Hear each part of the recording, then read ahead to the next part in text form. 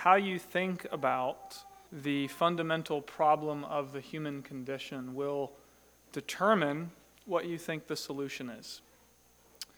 What you think the fundamental problem is for the human condition will determine what you think the solution is.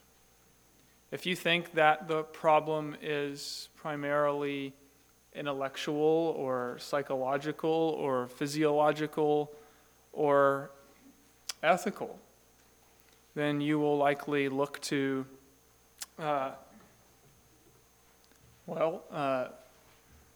physiological solutions or therapy or morality for all of your solutions.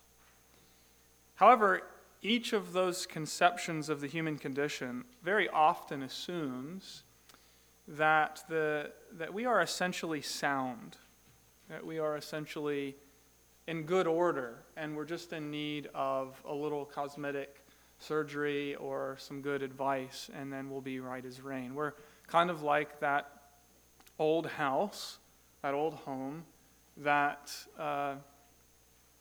is really in good condition. It's just in need of a coat of paint, perhaps some new windows, some touch-ups here and there, and then all will be well.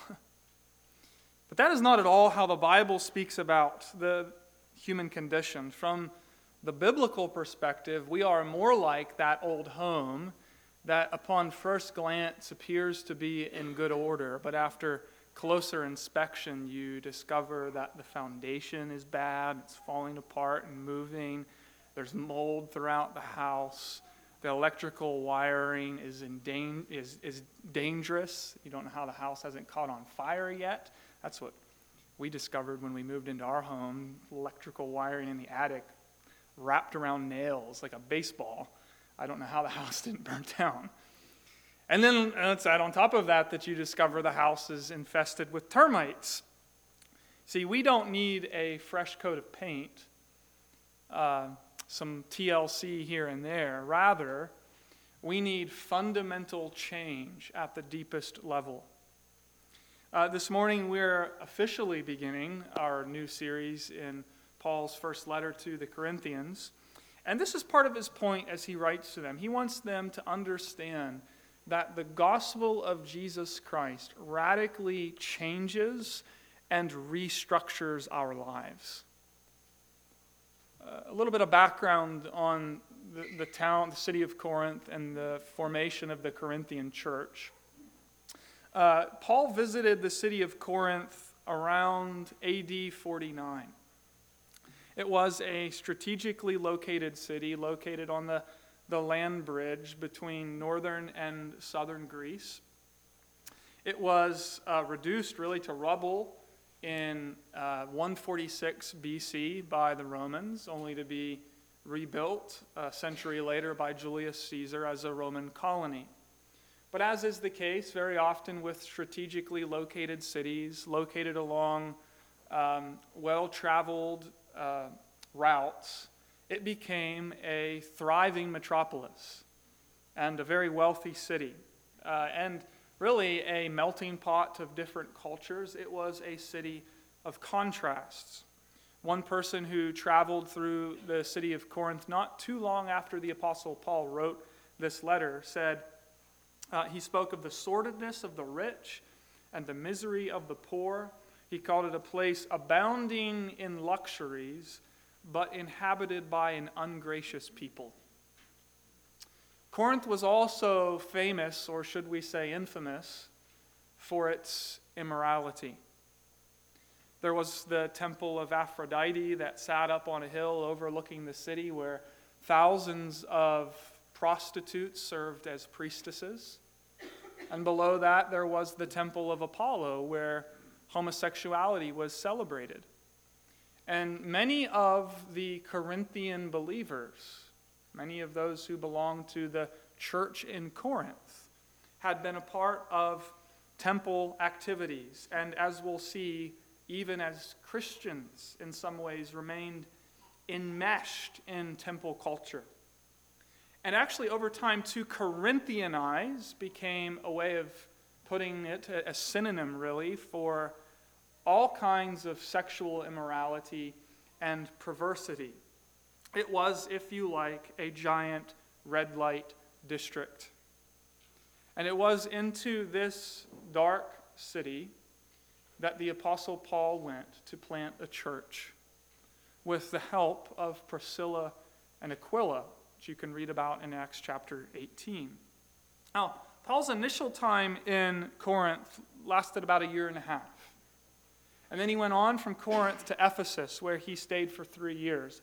And during his time in Ephesus, Paul received word that not all was well back in Corinth.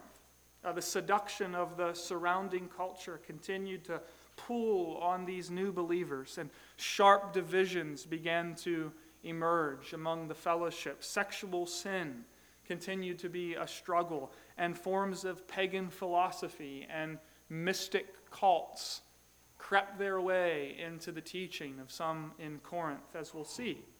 And so Paul's letter is designed to address those issues head on. So it's not hard, if you think about that, it's not hard to see how 1 Corinthians has something relevant to say to our own context, doesn't it?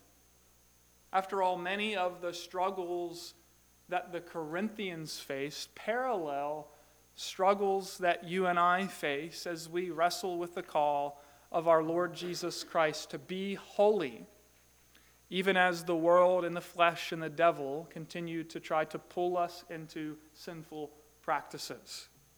And what we're going to see as Paul addresses the issues over and over and over again is he doesn't respond to the Corinthians with an angry rebuke or a series of self-help tips in order to live the victorious Christian life. Instead, in 1 Corinthians, Paul points these relatively new Christians back to the fundamental truths of the gospel of God's Son. As you read through 1 Corinthians, we're going to see that no matter how complex the problem, again and again, Paul's solution is remarkably basic. It is knowing God in Jesus Christ, crucified and risen by the enabling power of the Holy Spirit. That's it. Grasping and learning to apply with ever-increasing depth the gospel of God's saving grace in Christ to all the details of our lives. That is Paul's response to every problem plaguing the Corinthian church. And so Paul's plan in this letter, and I think God's plan for us as we sit under the teaching of this letter together, it's not a mere facelift. It's not a coat of paint, to go back to the analogy of home repairs. It is rather to build our lives upon the firm foundation of the gospel of our Lord Jesus Christ. And so beginning a series in 1 Corinthians it's exhilarating. I'm finding that to be the case already. And I hope you're excited about it too, because it's going to deal with real issues that we struggle with even now. And what might the Lord intend to do in our lives and among our fellowship as we come together under the teaching of this book. And just as we begin, I want to ask you to pray with me that God would get a hold of our minds and our hearts and our lives with the truth of this book of Scripture and do His renovating work among us. So let's pray to that end before we read our text. Please join me in prayer. Heavenly Father, thank you so much for your word. And we thank you for 1 Corinthians and the opportunity to work through it together. And we commit ourselves to you as we do so and ask that you would renew our minds and transform our hearts and our lives, that we would bring honor and glory to you. We pray, Holy Spirit, that you would show us our Savior, the Lord Jesus Christ, and all of his saving power and glory, and wield the word to instruct our minds, to convict us and deal with our hearts, and to heal us and to train us to be the faithful servants of our Lord Jesus Christ, in whose name we pray. Amen. 1 Corinthians 1:1. Let's hear God's word. Paul, called by the will of God to be an apostle of Christ Jesus, and our brother Sosthenes, to the church of God that is in Corinth, to those sanctified in Christ Jesus, called to be saints together, with all those who in every place call upon the name of our Lord Jesus Christ, both their Lord and ours. Grace to you and peace from God our Father and the Lord Jesus Christ.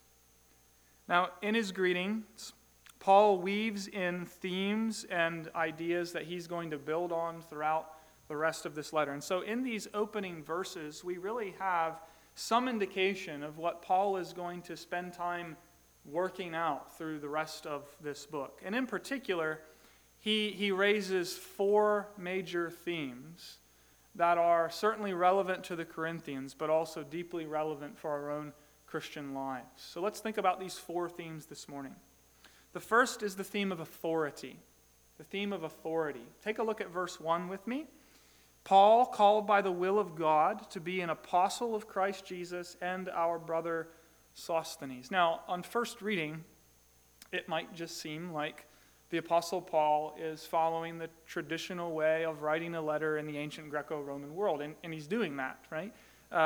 Author, audience, word of greeting. But on closer look, it's very clear that there's more going on here.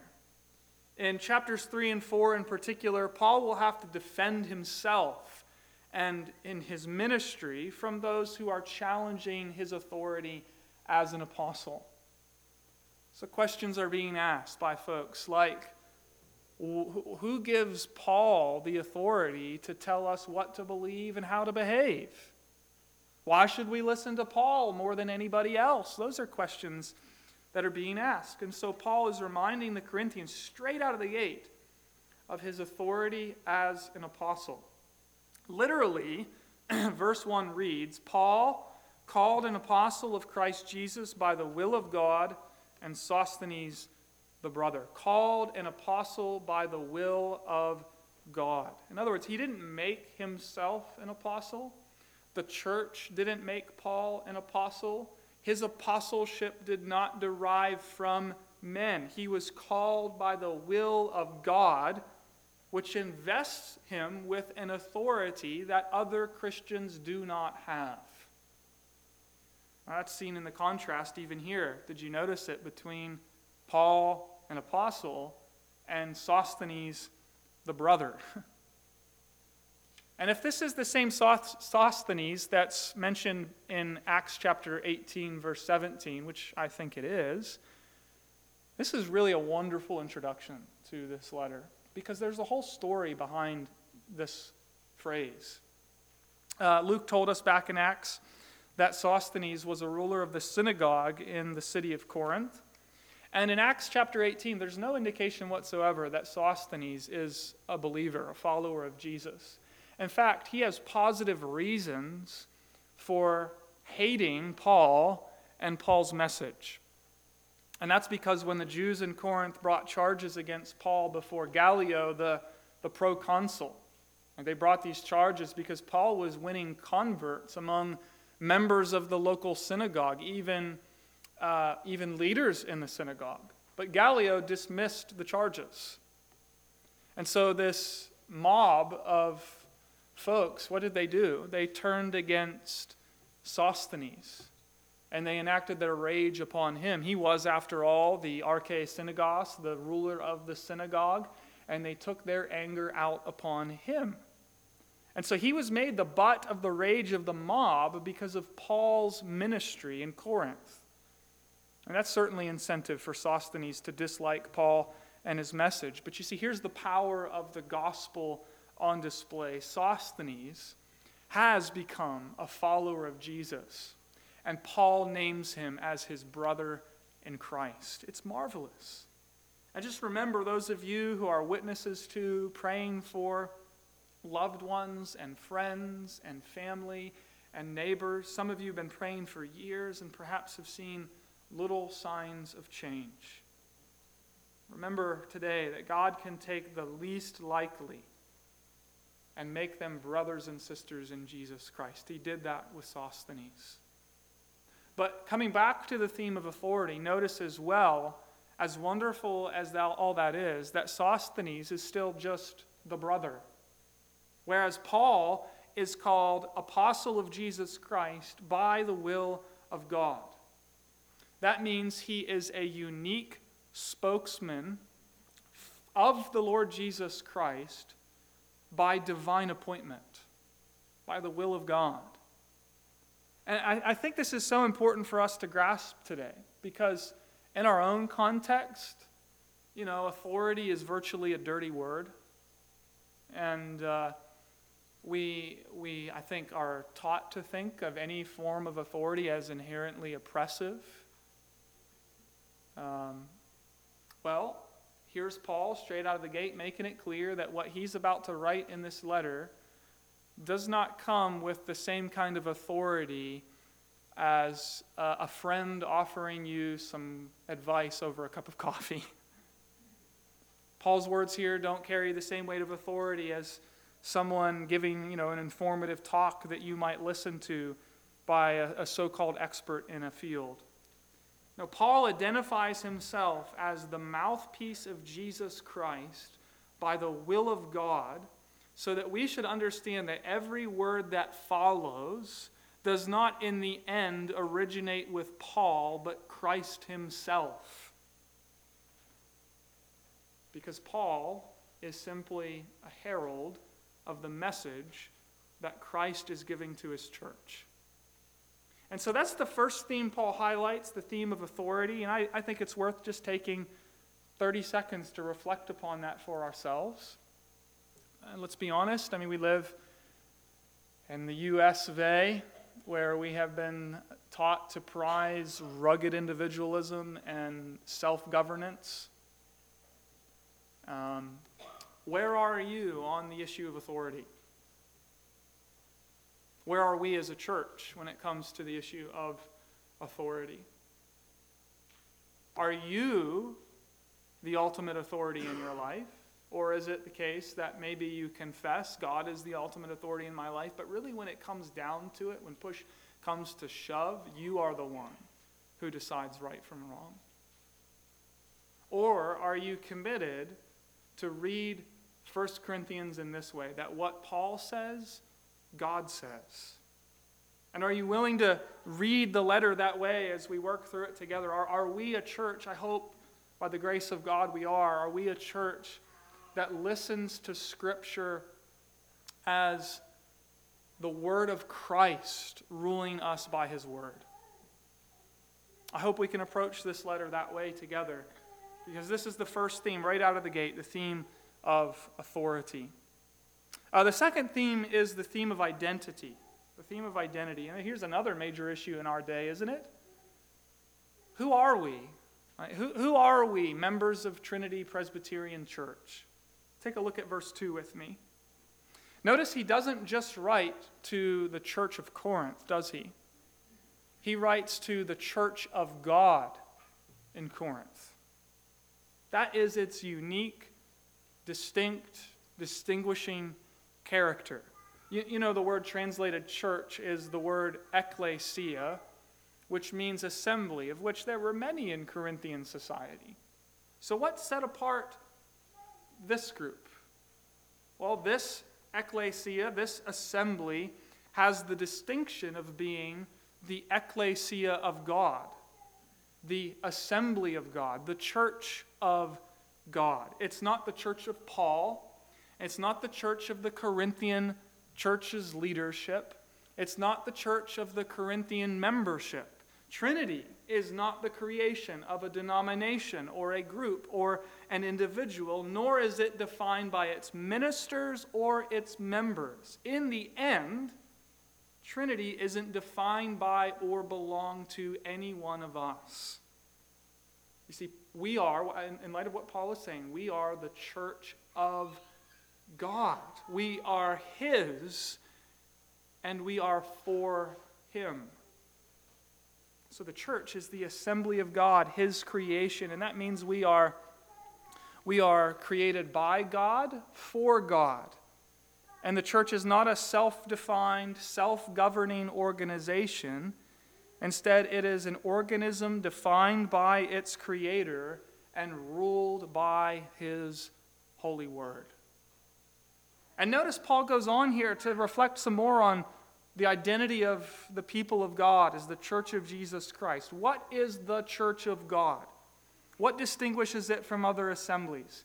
What makes Trinity different from the local rod and gun club or some other social club here in the area? Look at the text. The church of God, Paul says, is made up of those who are sanctified in Christ Jesus, called to be saints. We'll come to the word together in a minute. So that word sanctified and the word saint share the same Greek root. A saint is a sanctified one, which simply means to have been set apart, to have been consecrated for a particular purpose. Like the vessels and the furniture and the priests themselves in the Old Testament tabernacle and temple, they were set aside, they were consecrated, they were devoted to a sacred purpose, dedicated entirely to God. And you see, Paul is saying that is what has happened to us when we became Christians. We were sanctified. God has placed His reserved sign upon us, and we are set aside for His use, for His purposes alone. So like priests in the temple in Jerusalem, we have been consecrated and dedicated to Him. And Paul is saying that is our fundamental identity now as the people of God, as the church of Jesus Christ, sanctified in Christ Jesus, set apart in Christ for God. And along those lines, Paul is going to tell us where this happens and how this happens. Notice first of all where it happens. He tells us again in verse 2, in Christ Jesus.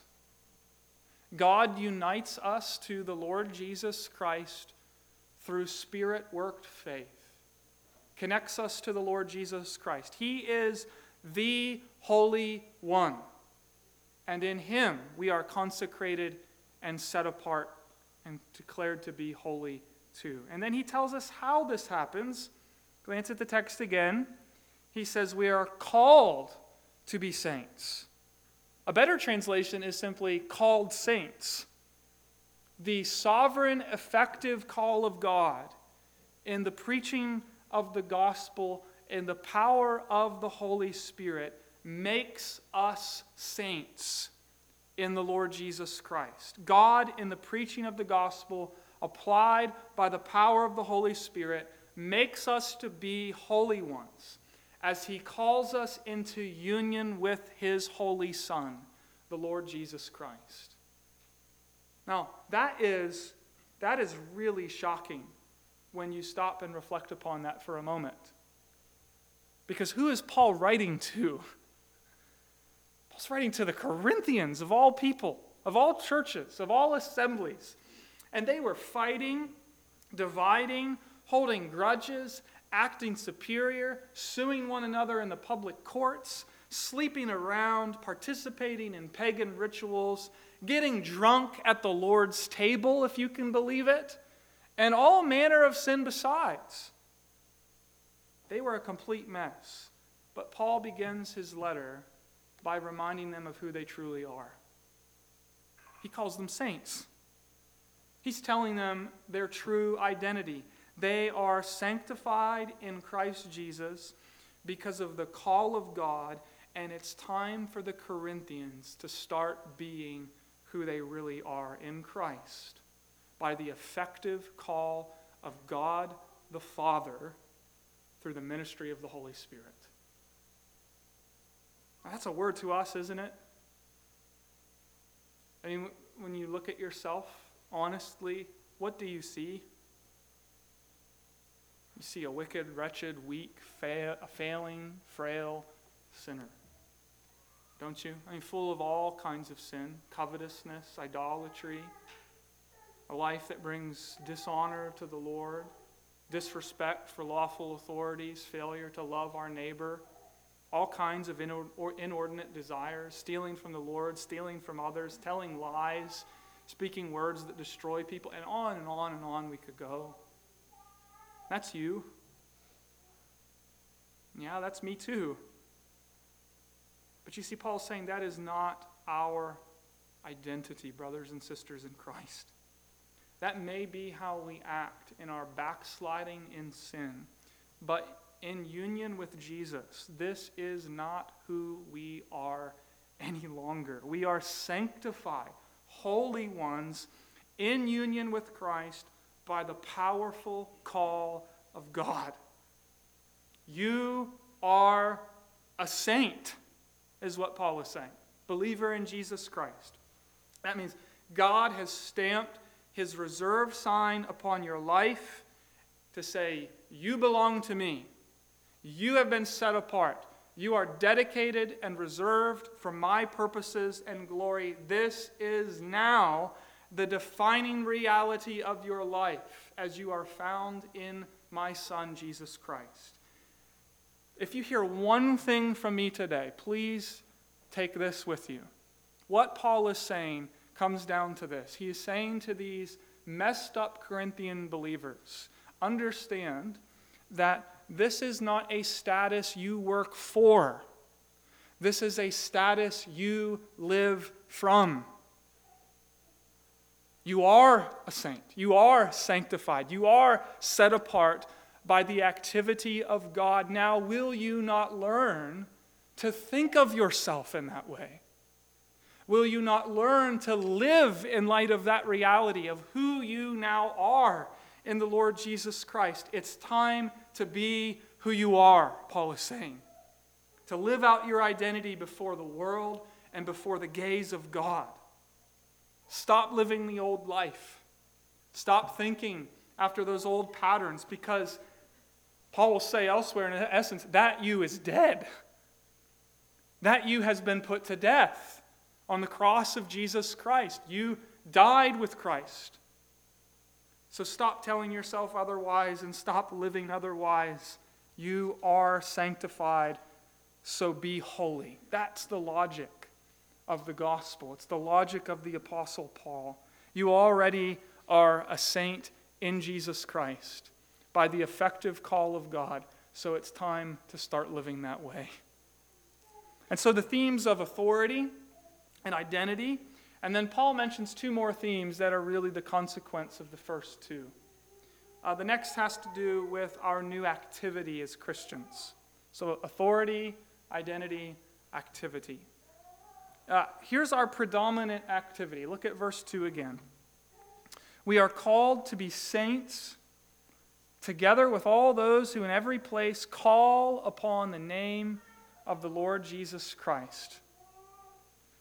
Paul is he's not saying that Christians simply pray occasionally.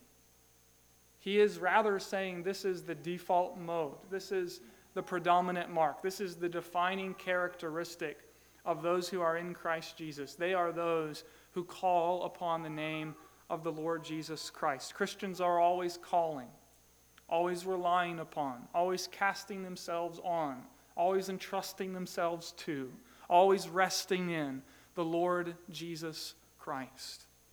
Charles Hodge, in his commentary, puts it this way. He says, this phrase expresses not so much an individual act of invocation, right, a prayer, as a habitual state of mind. That's what it is. It's our habitual state of mind to call on the name of the Lord Jesus Christ. We're constantly calling. It's how we live, calling on, leaning on, resting on the name of Jesus. And of course that raises a question, though. Is that true for us? Is this a defining mark of my life? Is this a defining mark of our life together as the people of God? Is it a notable feature of our life together and individually that we habitually and instinctively call upon the name of the Lord Jesus Christ? When tragedy comes, when fear strikes your heart, or just through your day-to-day life? Is it your habit to instinctively call upon the name of the Lord Jesus Christ because in your heart of hearts you've come to understand that all of your hope for the present and all of your hope for the future is found in Him?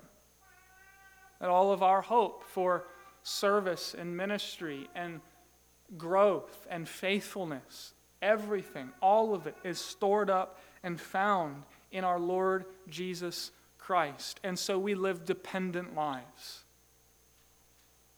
That's theme number 3.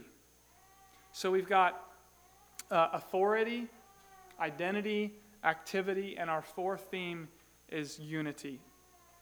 It is another great fruit of the call of God that unites us to Christ Jesus. We are first Jesus people who call on the name of Jesus, and then we are a united people. We are called saints. Verse 2, together with all those who in every place call on the name of the Lord Jesus Christ, both their Lord and ours. Do you hear it? Do you see the emphasis on unity, the togetherness of the people of God? Paul wants us to understand that to be sanctified in Christ and to be called a saint has vertical implications. We call upon the name of the Lord Jesus. And horizontal implications as well. We call upon the name of the Lord Jesus together. We are one. And those two things belong together. Therefore, the prideful party spirit of the Corinthian church is incompatible with the habit of calling on the name of the Lord Jesus Christ. You see what he's doing? He's saying these two things, calling on the name of the Lord Jesus Christ, does not fit with this schism in the church of Jesus Christ. And so here's the principle. The principle is a Christian united to Jesus Christ loves other Christians. Say it again. A Christian united to Jesus Christ loves other Christians, whoever they may be, wherever they are found, wherever they may come from. So just put these things together. Let's pull this together and see what Paul's doing in these first 3 verses. I hope you'll see what's going on. Biblical authority articulates gospel identity. That we are called to be saints by the effective call of God in Jesus Christ. And we're therefore set apart for God. And that new gospel identity leads to dependent activity. We call upon Christ, we cling to Him, and to a profound spiritual unity. We do it together. We live out our Christian lives, not in isolation, but in the context of Christian fellowship and community. And so, you see all those things hold together. Biblical authority, gospel identity, dependent activity, and spiritual unity. That's it. That's the whole argument of 1 Corinthians in a nutshell. That's what Paul is up to. And so as we start this letter together, I just want to challenge us. Can we resolve together as God's people here, called to be saints together at Trinity Presbyterian Church, can we resolve by God's help to be who we really are? Set apart by the sovereign call of God in Jesus Christ. We are saints, dear brothers and sisters, sanctified ones because of the mighty call of God by His Word and Spirit. So that means you are no longer defined by your sin and your failure, though sin and failure may yet be present in your life. No, rather you are defined in Christ as a sanctified one. And we are called then to work out that reality in our lives. So brothers and sisters, let's be who we really are in Christ. Holy and set apart for Him. Which means that under the authority of the apostolic word, we must learn together to cling afresh and more deeply to our Lord Jesus Christ and do that together in the context of fellowship and communion. It also means, I think, by implication, that we will be a people who preserve and cherish the church's unity, caring for those who are not like us because Christ laid down his life for her. Even this church, warts and all. If I could go back to our assurance of pardon this morning for a moment, we know John 3:16 very well. But what if we put it this way? How would it change how we treat and speak to one another? If John 3:16 said, God so loved Trinity Presbyterian Church that he gave his one and only Son, that whoever believes in him might not perish but have everlasting life. So let's look to God. Let's learn to be who we really are. Let's be holy because we have been sanctified in Christ in order that we may be sanctified in our lives. Let's call on him, let's cling to Jesus, and let's learn to love one another, preserving the unity of the Spirit in the bonds of peace. Let's pray together. Our God and Father, thank you so much for your word, and thank you for 1 Corinthians and the chance to study it together. And we pray that as we work through it with one another, that we truly would learn to be who we are in Christ Jesus, as those who have been called saints, set apart for your holy purposes. We confess that although this is our identity in him, that we are so prone to fail to work out what that means for every area of our lives. So please help us.